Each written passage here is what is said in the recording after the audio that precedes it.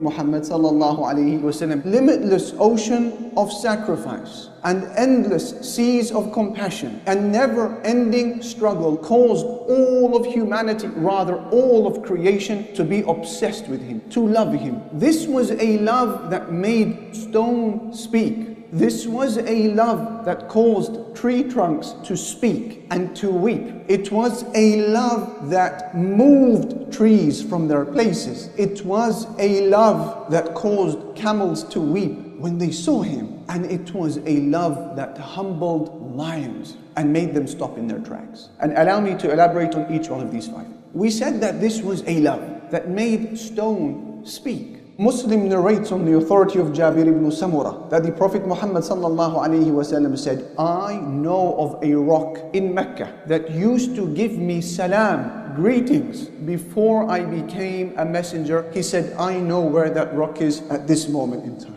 Imagine, before he became a messenger, a normal human being without prophethood or revelation, he would walk past a particular rock. That rock would say to him, Assalamu alaikum, O Messenger of Allah. Love that caused stone to speak. Inanimate objects would continue making their voices heard in his presence. Abu Dharr, the companion, he said, I myself was present on a particular day when we were sat in a study circle with the Prophet Muhammad sallallahu alaihi wasallam, and in his hand were pebbles, and then the pebbles began to glorify Allah subhanahu wa ta'ala. We heard the sounds of the pebbles speaking. Abu Dharr said, in that gathering was Abu Bakr and Umar and Uthman and Ali, and all of them heard the voice of the pebbles saying, Subhanallah, Alhamdulillah, in the hand of the Prophet of Allah sallallahu alaihi wasallam. It was a love that caused rocks to speak. It was love that caused tree trunks to weep. Muslim narrates on the authority of Jabir ibn Abdullah that the Messenger sallallahu alaihi wasallam used to give the khutbah, the Friday sermon, next to a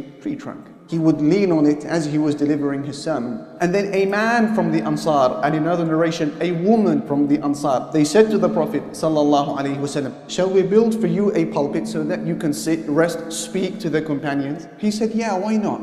So they built for him the pulpit. So now he was no longer next to the tree trunk. The very first sermon he gave, subhanallah al-azim, away from the tree trunk, he began to speak. The narrator, Jabir, he said, the tree trunk began to scream. A scream that we all heard. And this narration has come to us from numerous chains of transmission because it was a public gathering when this happened. All of the companions, they heard this. It began to scream like a baby who was very displeased. So he came down from the pulpit. He went next to the tree trunk and he hugged it, subhanallah. And he kept it there in his arms. The narrator said it began to moan and it began to inhale rapidly like a child does when his mother is calming him down, subhanallah. And he stayed there until it quietened. And then he turned to the companions saying to them what that was all about. And he said to them, it was crying because it missed hearing the remembrance when I was standing beside it. In another narration, which Ad-Darimi narrates, it adds to this narration and he said, I swear by Allah who possesses my life. If I had not left my pulpit and hugged the tree, it would have continued crying all the way until the day of judgment because of grief and sorrow, now that the Messenger sallallahu alaihi wasallam was no longer standing next to it. And so he instructed the companions to cut down the tree trunk and to bury it, as if to say that the grief it went through was so strong that the best place for it now would be 6 feet under, subhanallah. Love that caused trees to weep. Love that caused trees to move from their places. Jabir, he said, we were traveling with the Messenger sallallahu alaihi wasallam till we arrived at a valley that was so fragrant. And the Messenger sallallahu alaihi wasallam needed to relieve himself, to respond to the call of nature. He said, and I was following him carrying a container of water. He looked around to find anything which he could cover himself with. He couldn't find anything. So he looked to the right side of the valley. He saw a tree by itself, and the other end of the valley there was another tree. So he made his way to one of the two trees. Jabir said, I followed him and I saw that he was pulling one of the tree trunks or one of the branches from the tree, and then he said to the tree, he spoke to the tree. He said to it, follow me by the permission of Allah subhanahu wa ta'ala. He said, and therefore the tree began to pull itself out from the soil, obeying him, following him like the animal that is obedient to its master. holding the hand of a tree and walking with it till he got to the other side of the valley. He got to the other side of the valley, he took one of the tree trunks, one of the branches from the tree, he pulled it, he said, "Follow me by the permission of Allah." It began to follow him. Now he is walking in the middle of the valley with two trees behind him. And then he got to the middle of the valley, and then he said, "Cover me by the permission of Allah." So they began to cover him, the leaves and the branches, till he was non-visible. Jabir, he said, I realized that I was looking. So I quickly gave him my back and I began to play with some stones, waiting for him to finish. And then I looked back at some point and I saw him walking towards me. He had relieved himself and the two trees had returned back to the two ends of the valley. La ilaha illallah. Love that caused trees to move from their places. And that wouldn't be the first nor the last time that this would happen. Ya'la ibn Murrah, another companion, he said, 3 things I will never forget seeing in front of me happening with the Prophet Muhammad sallallahu alaihi wasallam. He said one of them was a day when we were traveling with him alayhi salatu wasalam, and then he was resting to camp, and when he was asleep, a tree got up from its place and began to move, pulling itself out from the soil, ripping the roots out from the earth and walking as if it was a human being till it got to right in front of him and then it covered him. He was asleep, alayhi salatu wassalam.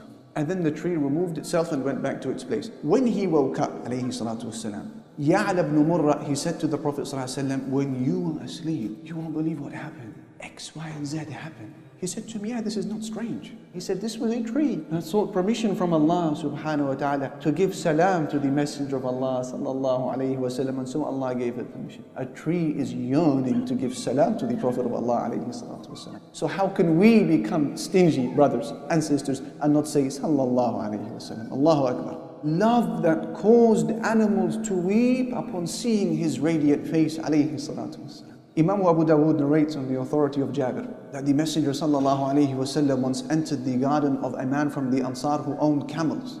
And the moment the camel saw the face of the Habib alayhi salatu wasalam, it began to weep. And so he made his way to the camel and he began to pass his hand over its temple until it relaxed and settled. Then he turned to the companions. He said, who is the owner of this camel? One of the men from the Ansar, he said, it's mine, O Messenger of Allah sallallahu alaihi wasallam. And then he gave him an earful. He said to him, will you not fear Allah with regards to this camel which Allah Almighty has placed under your possession? The camel just complained to me that you are making him go hungry and you're giving him too many tasks. Subhanallah. And finally we said this was a love that humbled lions and caused them to stop in their tracks. You have a companion nicknamed Safina. He is the one who's about to narrate the hadith that you're going to hear now.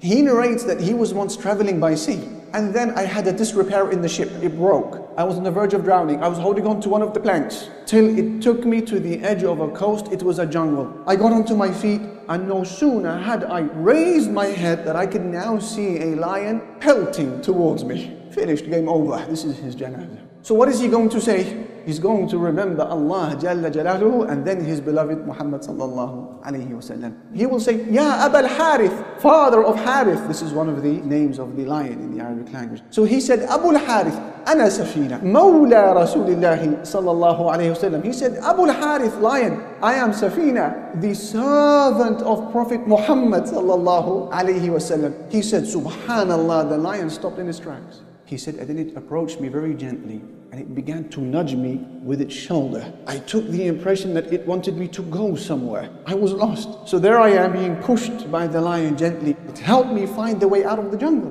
And then it began to make very gentle noises as if to say, which my interpretation, he said, led me to believe it was bidding me farewell. What did he say to Abu Harith? I am Safina, servant of the Prophet Muhammad sallallahu alayhi wasallam. He is recognized in the animal world. La ilaha illallah. Didn't we say that his love was unconditional and loved by the universe as well? By the inanimate objects? What then about you, dear brother, dear sister? What type of love should we feel towards him?